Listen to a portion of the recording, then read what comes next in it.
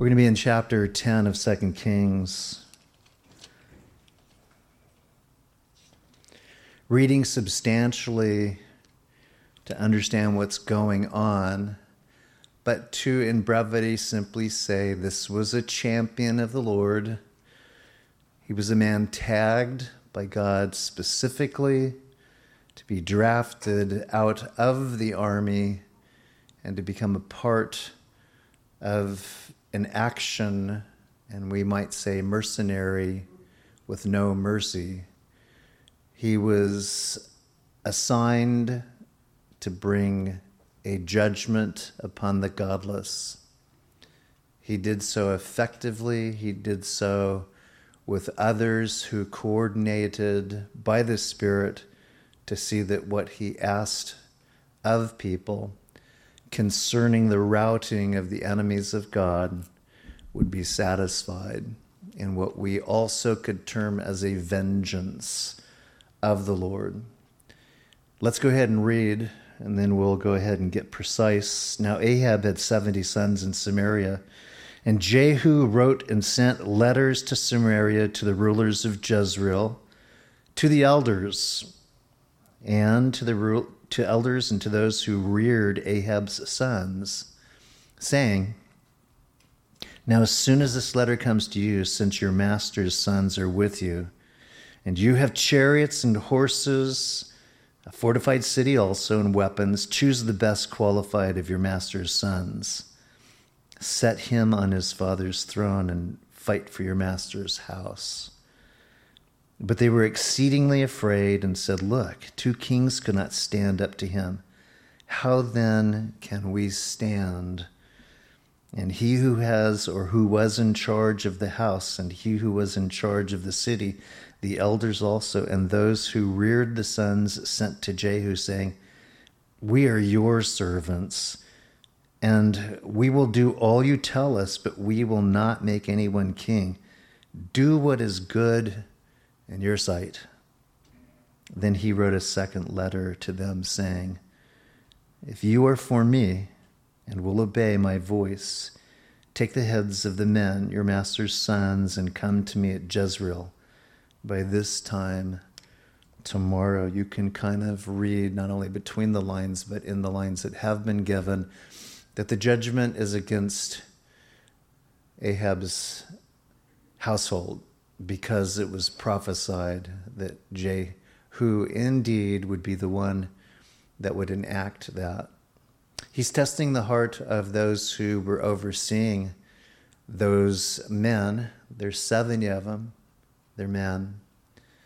And to see that as they would have certainly had the sentiment to have spared them because of their alliance with them, you're seeing that God has touched their heart, and they have the fear of God through Jehu to not do anything less than to turn them over as Jehu has requested. The request basically is that their heads would be taken. Some can say that sounds so brutal, but from God's perspective, it's simply a picture that he gives to us. The cranial, the head that we call on the top of our bodies, contain the largest organ of our bodies. Some argue that the skin is. Well, I suppose the skin, if stretched out, would have the appearance, but this in mass is a large organ. And at times, unfortunately, it does what its carnal inclination is to do, and that's to compel the body to do contrary to what God's will is. Long and short, it's a picture. It goes back all the way to what Moses had been assigned to do, which was to appoint 70 elders to help him govern over 3 million people, perhaps as many as 6 million, men, women, and children included. And so the 70 elders of Israel did so, not necessarily perfectly, but they did so obediently. And Moses, not necessarily leading perfectly, but he led obediently. 70 men chosen from Israel would now have on the other side of this 70 who would be judged for following in the ways of their father. It doesn't tell us how they followed in the ways of their father.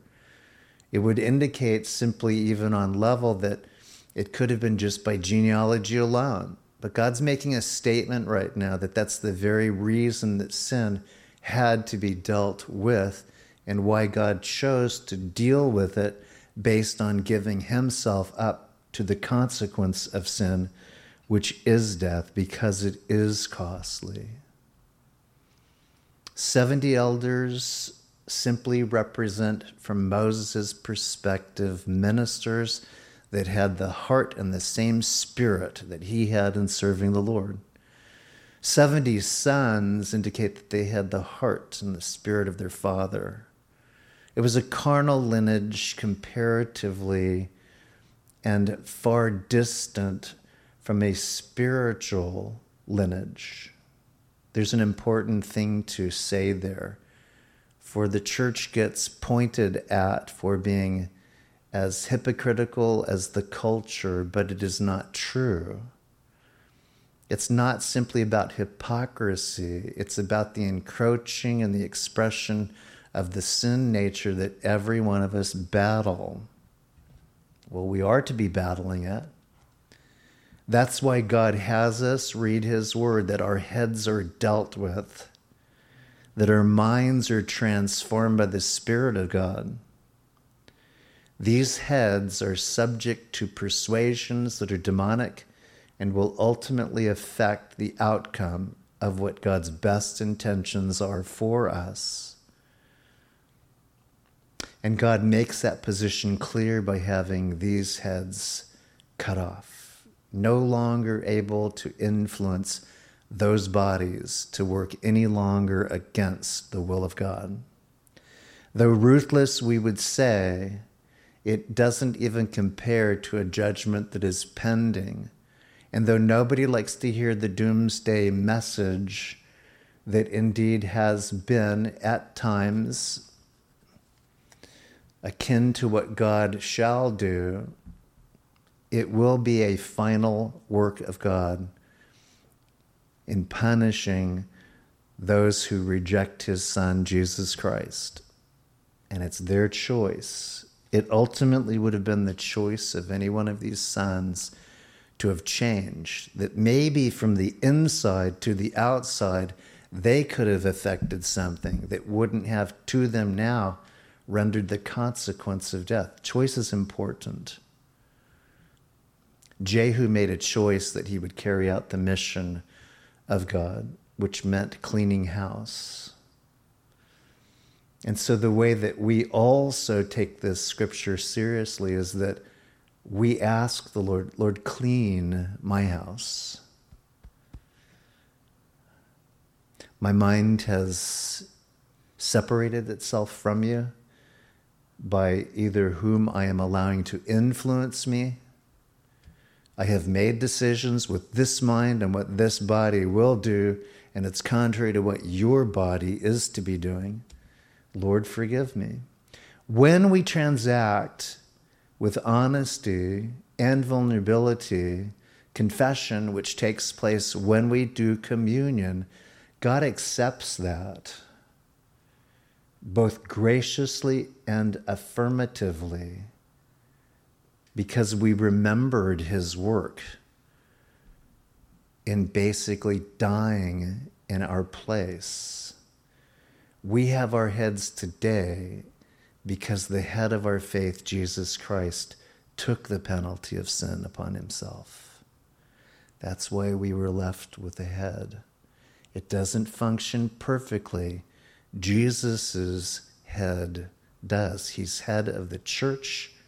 His mind was always stayed on the Father's will. These men are going to be used as examples of what happens to the sinner generationally. Nothing's changed. When disobedience was expressed by Adam and Eve, God had told them, in the day thereof that you eat of that fruit, You shall surely die. And in fact, the facts are death prevailed. Jesus came, and by his death and resurrection, life prevails. That's the lesson you want to understand here. Does it stop? It continues. He's got some more cleaning to do. These men right now satisfied what Jehu required of them. The heads were delivered. People in that area know that something's going down.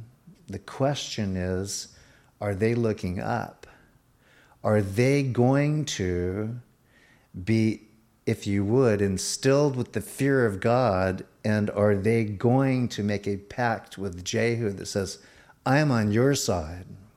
I wasn't, but I'm on your side now. You're serious about what it is you've said. We've read your telegrams. We've heard the oracles go forth. We've seen the consequences. We're on your side. Have mercy on us. And did you know that in fact, the principle of mercy does prevail even in the continuity of judgment?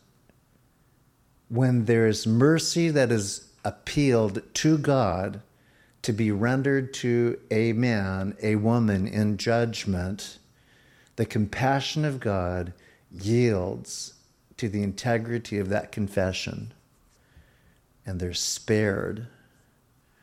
The only exception is when mercy is not asked for and when obedience is refused. That's it. Anyone who was not spared by God chose not to seek the Lord with all their heart, soul, mind, and strength, and to serve him, not in their carnality, but in their spirituality. The king's sons, 70 persons, were with great men of the city who were rearing them. And so it was when the letter came to them that they took the king's sons and they slaughtered 70 persons, put their heads in baskets, and sent them to him at Jezreel. Then a messenger came and told him, saying, they have brought the heads of the king's sons. And he said, lay them in the 2 heaps at the entrance to the gate until the morning. It was basically a detriment. This is what has happened. It happened because of who they were and what they did not do. Know now that nothing shall fall to the earth or of the word of the Lord, which the Lord spoke concerning the house of Ahab. For the Lord has done what he spoke by his servant Elijah. They anchor this back on a word that a great prophet had spoken. Ahab's house shall fall, and God is going to clean it up. Period. And of the house of Ahab and Jezreel and all his great men and his close acquaintances and his priests, until he left him none remaining. They all suffered the same outcome, which was death, because they had nothing to do with God. Well, so where does the title come in, the boo-boo of Jehu? He so far is being magnified for being a magnificent marshal of God. He is. And men will be noted for what they did do obediently before God. But it does not mean that in the areas where they failed, there will not be an accounting for that, unless there has been forgiveness asked of that. There's an accounting that God will expect, and the only one who can give that accounting with a clean slate is the Lord Jesus Christ. I don't know how he does it. I don't know how it works. I just don't want a movie in heaven published that everybody gets invited to watch all of my gaffes and work on their third basket of popcorn doing so. I used to have a fear about heaven with regard to my sins being a major movie, until I realized that he took those sins and he chose not to publish them. And he asserted himself to say, I've cleaned up the script. You've sought me with a whole heart. You have confessed me without reservation. It's blotted out. I remember them no more. You will, and you'll have to deal with those memories by letting me remind you they are not for publication. They are not for remembrance to any. And so as this drama unfolds, and as a man is commended by what we see that he's doing, whether you like it or not, he is an instrument of God at this time of taking care of the godless. What I want you to take note of in the time that remains is there are two things right now that are in play for Jehu. There is polity, which is simply the manner and means by governance. He was a civil servant. He was a military man. He basically was paid to do battle. He had with that the closeness of a king whom he served. But that's what we call polity, the governance of individuals by institutions and whatever you might find yourself employed by. Most of us don't have a military background, though we are acquainted with those who indeed are of the military. But this was Jehu. He had his roots in polity or governance by being a man of the military. To that extent, the Lord could entrust him to do battle for himself. But we have also the other prospect on this, which is probably where more of us fall into line. And it's another word that is kind of tricky for us, and that's piety. And that means simply a reverence, a leaning in the spirit towards godliness. So polity, governance, and piety, godliness. We have at times those two competing for our attention because of influencers in our life. And so what we are to come away with this is, Lord, I so easily am influenced by personality that has nothing to do with you. It has to do with them. And it has to do with my vulnerability to please others but you. So what do we do if that's where some of us are at? We say, Lord, forgive me. I'm tuning them out. I'm letting them go. I am not going to subject myself to the corruption of where I know my heart's at. It's not polity. I know that we have elections. I know that people are in place. I know that I am governed by those in institutions, but that's not where I want to be. I don't want to be there, Lord.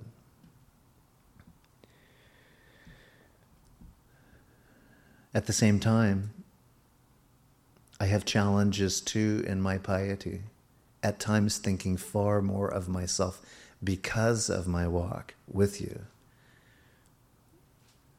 And I can exalt myself far too much above my brothers and sisters, thinking less of them. It's this, at times, compression and expansion of just who we are, both in vulnerability and also sincere strength that God's given to us. Jehu right now is one of these guys. He's doing a mission out of polity, but he's doing a mission out of piety. His nature is to get it done, seriously take charge, take people out. That's what he was fashioned for. And yet, he has now the balance of needing to be spirit governed, to be under the control of the Holy Spirit, not to control simply people and their opinions of God and what ultimately they are going to do with his message, but he himself needs to be one who doesn't let go of his godliness, his reverence for the one who's called him into this position. That's what this is essentially about when we look at the judgment on the 70. He takes out another wicked despot. As Ahab's 70 sons have been judged, it moves into Ahaziah's 42 brothers. Verse 12, he arose and departed and went to Samaria, and on the way at Beth-Eked of the shepherds, Jehu met with the brothers of Ahaziah, king of Judah, and said, "Who are you?" And so they answered, "We are the brothers of Ahaziah, and we have come down to greet the sons of the king and the sons of the queen mother."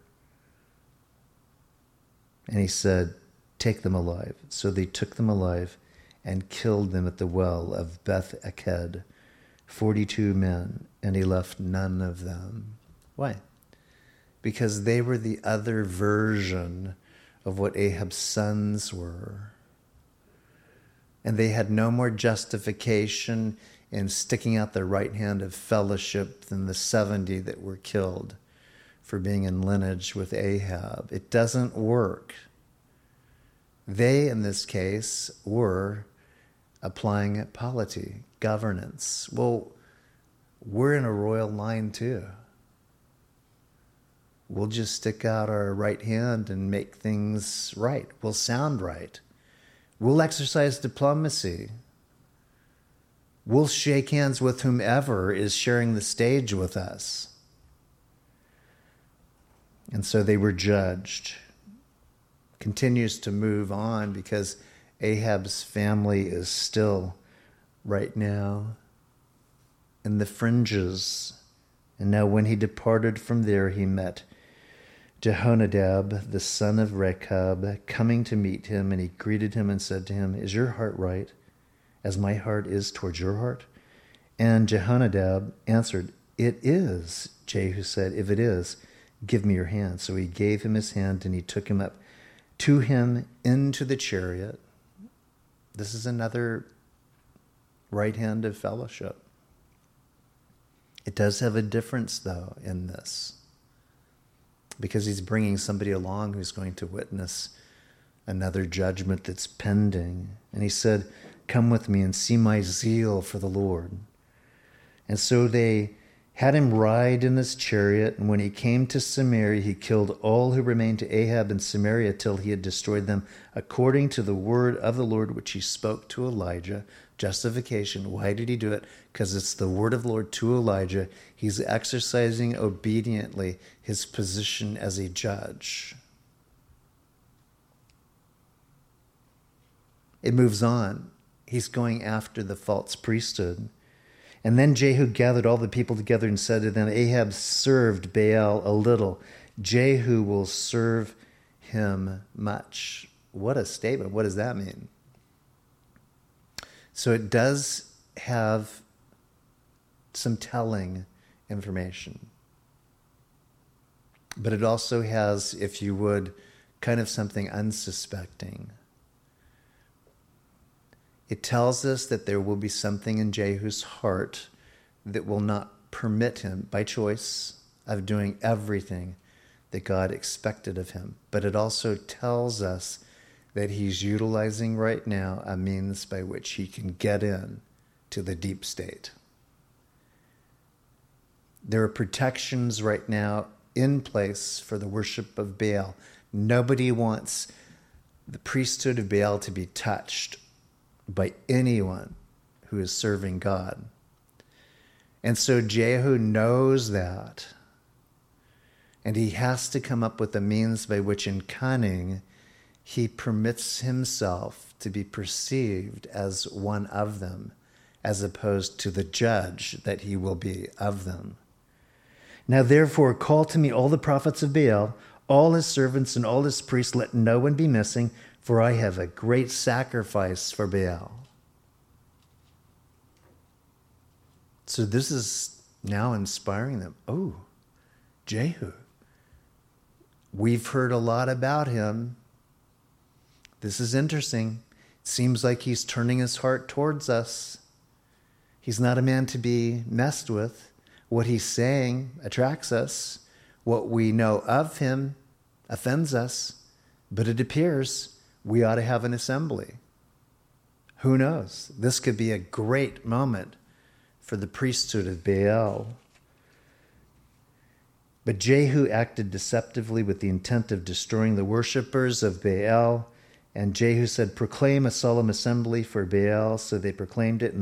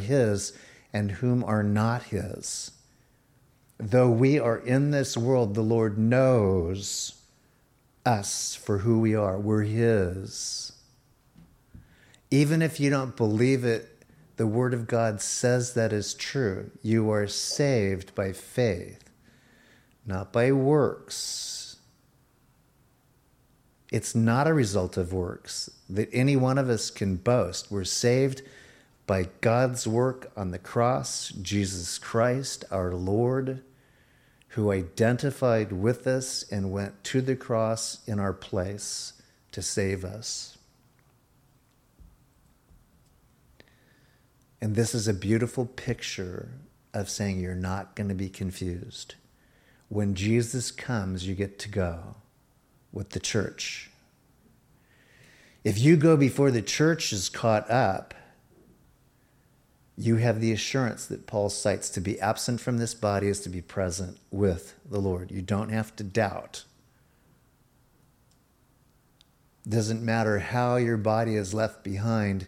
In the blink of an eye, as Rivers so wonderfully taught, in 1/1000th of a second, you're in the presence of the Lord, shedding this tent and in paradise with him. He promised that even to the thief that was crucified next to him, because in that man's hour of need, instead of hurling accusations and defamations to the Lord, he said, Lord, when you enter your kingdom, can I come? And the Lord said, most assuredly, you shall be with me in paradise this day. It had nothing to do with works, had nothing to do with baptism. He couldn't make up for his thievery. He was condemned, what we would say, exactingly by Rome itself, dead for what he had done in sin and trespass against Rome and against his neighbors.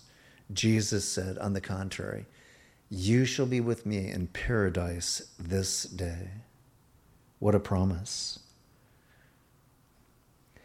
Jehu had appointed for himself 80 men on the outside, and he said, if any of the men whom I have brought into your hands escapes, whoever lets him escape, it shall be his life for the life of the other. God was serious that none of these guys get away, and that was a means by which he could inspire them. Your job is to make sure nobody gets away who has violated the ordinances of the Lord and caused Israel to sin.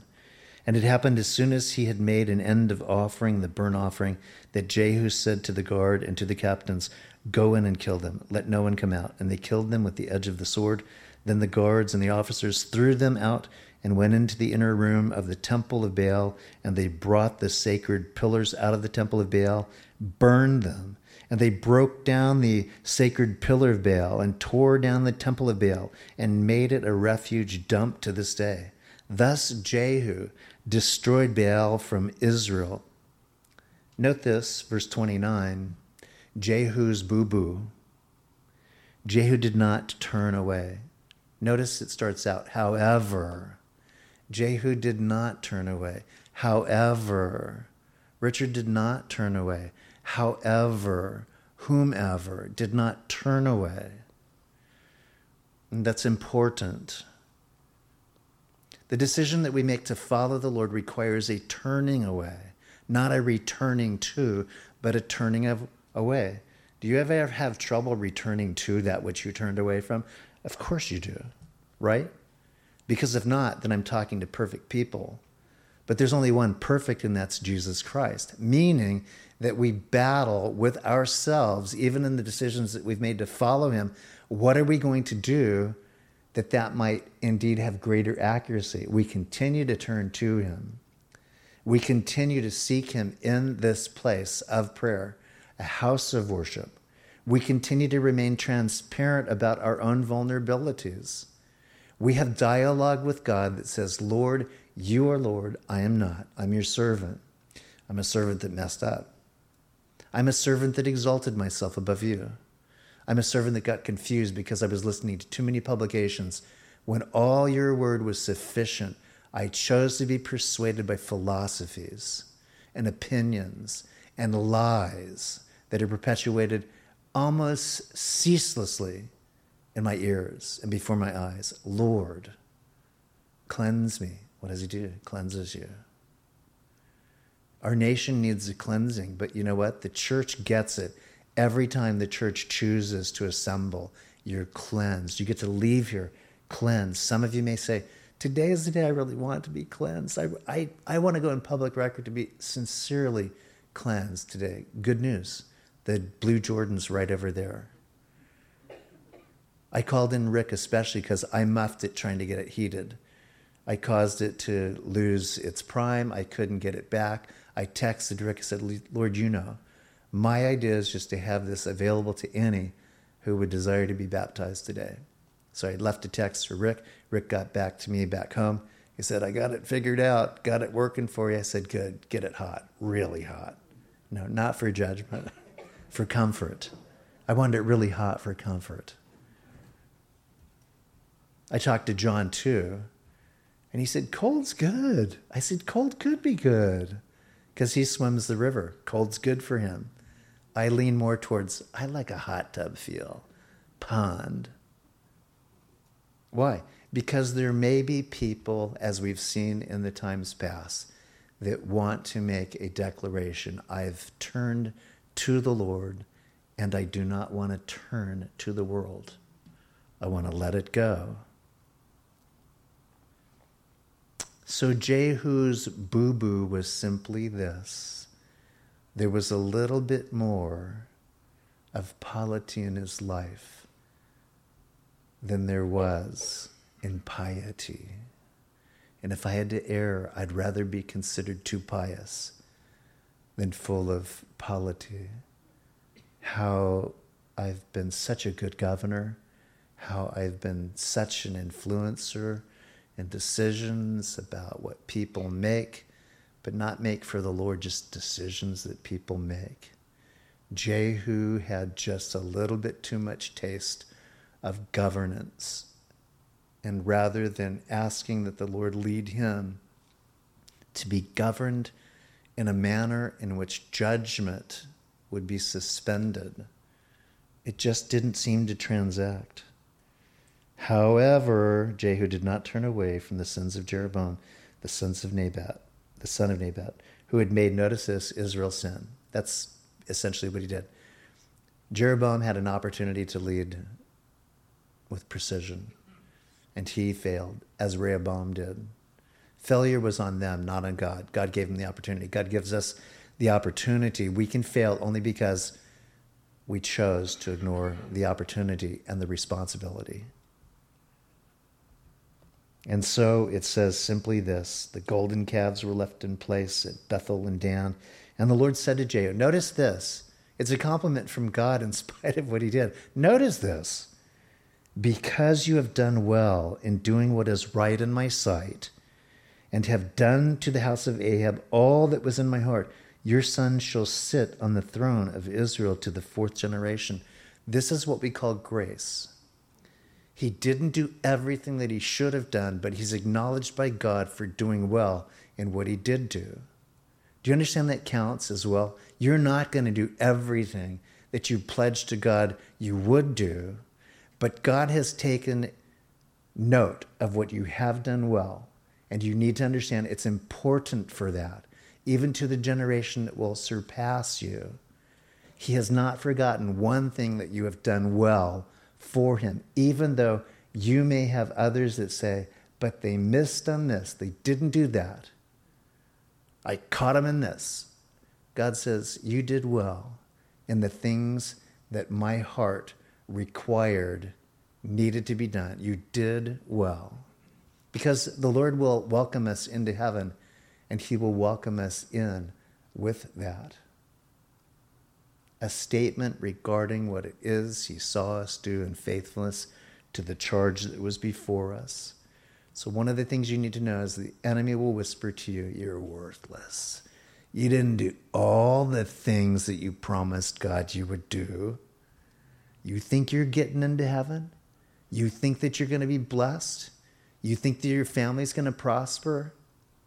God acknowledges, and that's why Jesus took the penalty of sin for us, which is death. And that's why he's given us his Spirit, a Spirit that resides within us, a Spirit that has been a marker for us, a redemptive inheritance.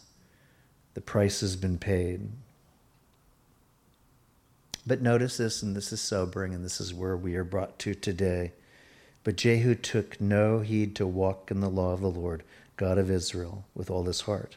For he did not depart from the sins of Jeroboam, who had made Israel sin. In those days, the Lord began to cut off parts of Israel, verse 32, and Hazael conquered them in all the territory of Israel. So he's the guy that Elisha said, my heart's breaking for right now. You getting this appointment to be king because of what you're going to do to my people. That's that guy, is this guy. He's all of a sudden on the scenes, and he's going to be doing what Elisha's heart was breaking for. All because of what Jehu had left undone, and that was in his life. There are consequences. But it does not at all diminish the work of God to administer grace and mercy. It is never part of doctrine that all of a sudden, because of a man's errors, grace and mercy are suspended. Compassion is no longer afforded. That's a lie. We need to be those who say, Lord, I want to have grace and mercy and compassion exercised in my life, for let alone the failings that you have forgiven in my life, the vestments that I get to wear in Jesus in spite of my failures. You haven't ripped them off of me. You've sutured them back on me. And so the death of Jehu leaves with it a judgment in which Israel's going to get picked on. And from the Jordan eastward and from the land of Gilead, Gad, Reuben, and Manasseh from Eros, there is by the river Arnon, including Gilead and Bashan. Now the rest of the acts of Jehu, all that he did, and all his might, are they not written in the book of the Chronicles of the kings of Israel? So Jehu, notice this, rested with his fathers, and they buried him in Samaria. Then Jehoaz, his son, reigned in his place. And the period that Jehu reigned over Israel in Samaria was 28 years. It leaves it with the closing. His life is over. So the thing to remember here is that our lives are a breath. The word of the Lord tells us that. What are we doing to make it count? What are we doing to change the trajectory of people in our family, in our association? What do we do? So just one phrase that I think will have a picture for you. And that would be, cut it out and burn it up. That's the phrase. Cut it out and burn it up. The picture that Abraham was given by God to obey, the first thing that we were able to see was a decision to follow him. And the word that he heard was true in his heart, and he followed, and it was reckoned to him as righteousness. The word that you hear, the word that concerns how you are to go, the things that you are to leave behind, those words are the words in which God says, awesome. Righteous in my sight because you believed. But what does the term cut it out mean? Israel, through Abraham, was assigned to the males to undergo circumcision, which was a sign of the cutting away of the flesh. Here's what happens, though, in today's churches. We're all about, if you would, the burning it up. Lord, bring down your fire. Lord, let us have a Holy Spirit high in empowerment. He's willing to do that, and he'll do it in spite of the fact that very often we get it wrong. We're refusing to cut out in our life that which is carnal in order to bypass it, which costs us something, in order to have the experience of the presence of God through the Holy Spirit. The Holy Spirit will visit. Even if what we did not want to do, which was covenant with God, and to live a life that was being perfected by God. So the phrase here that even Jehu could have understood is cut it out. I understand your heart for worship. I'm a worshiper too. But God always says, start with the covenant. The flesh in you, Rich, needs to be dealt with daily. Cut it out. Well, Lord, I did that last week. I know you did it last week, but what about in the last hour? Lord, you're right. You are dead to right. And he goes, yes, I did die for your right. Cut it out, Rich. So then I get calls and it's people saying, I can't cut it out. Yes, you can. That's what is our reasonable service unto the Lord, is to be a living sacrifice, not a dead sacrifice. If I'm a living sacrifice, there's something that is required of me in coming into agreement with God. I'm a living sacrifice. And so even though I may need to cut it out, God's the one that comes then in complement to that, and he burns it up. When Abraham was in distress, Lord, what is going to happen to me? He says, I'm going to make you a covenant. And so you go get this and you go get that, and you kill them and present them to me as a sacrifice. The only thing that remained that didn't get cut were doves, and they were broken. It's a picture of the Spirit. The spirit of a man needs to be broken, and the Spirit of God will come in and make whole and restored. But back in that text of Scripture, 15, 16, and 17 of Genesis, you'll see the life of Abraham unfold in which he's all in for God, even though we know there will be episodes in which he stepped out of God's will, just like you have. But how he chose to honor God in spite of his own frailties, God esteemed and made a nation from him. That's not being taken away from any of us. The principle of Jehu's boo-boo is that he didn't cut it out in a time in which, by precision, he was cutting off heads. But he didn't allow it to be for him in its entirety. There's nothing that suggests he lost salvation. He was commended by God. There is a suggestion that he lost some reward because he didn't do it all. Burn it up. We have to take ourselves to that place of sacrifice first in which we cut it out. Whatever the sin is, we cut it out. Then God says, I'm partnering with you now and I'm burning it up. It'll have no effect on your life, no influence on the steps that you take forward. And even if somebody brings it up, it's gone like a flame. It's burned to ash. And from that ash, I will bring beauty. Jehu's boo-boo is any of our boo-boos too. The question is, who will we be when ultimately our last breath is drawn? Were there episodes that we missed? Could be, might be.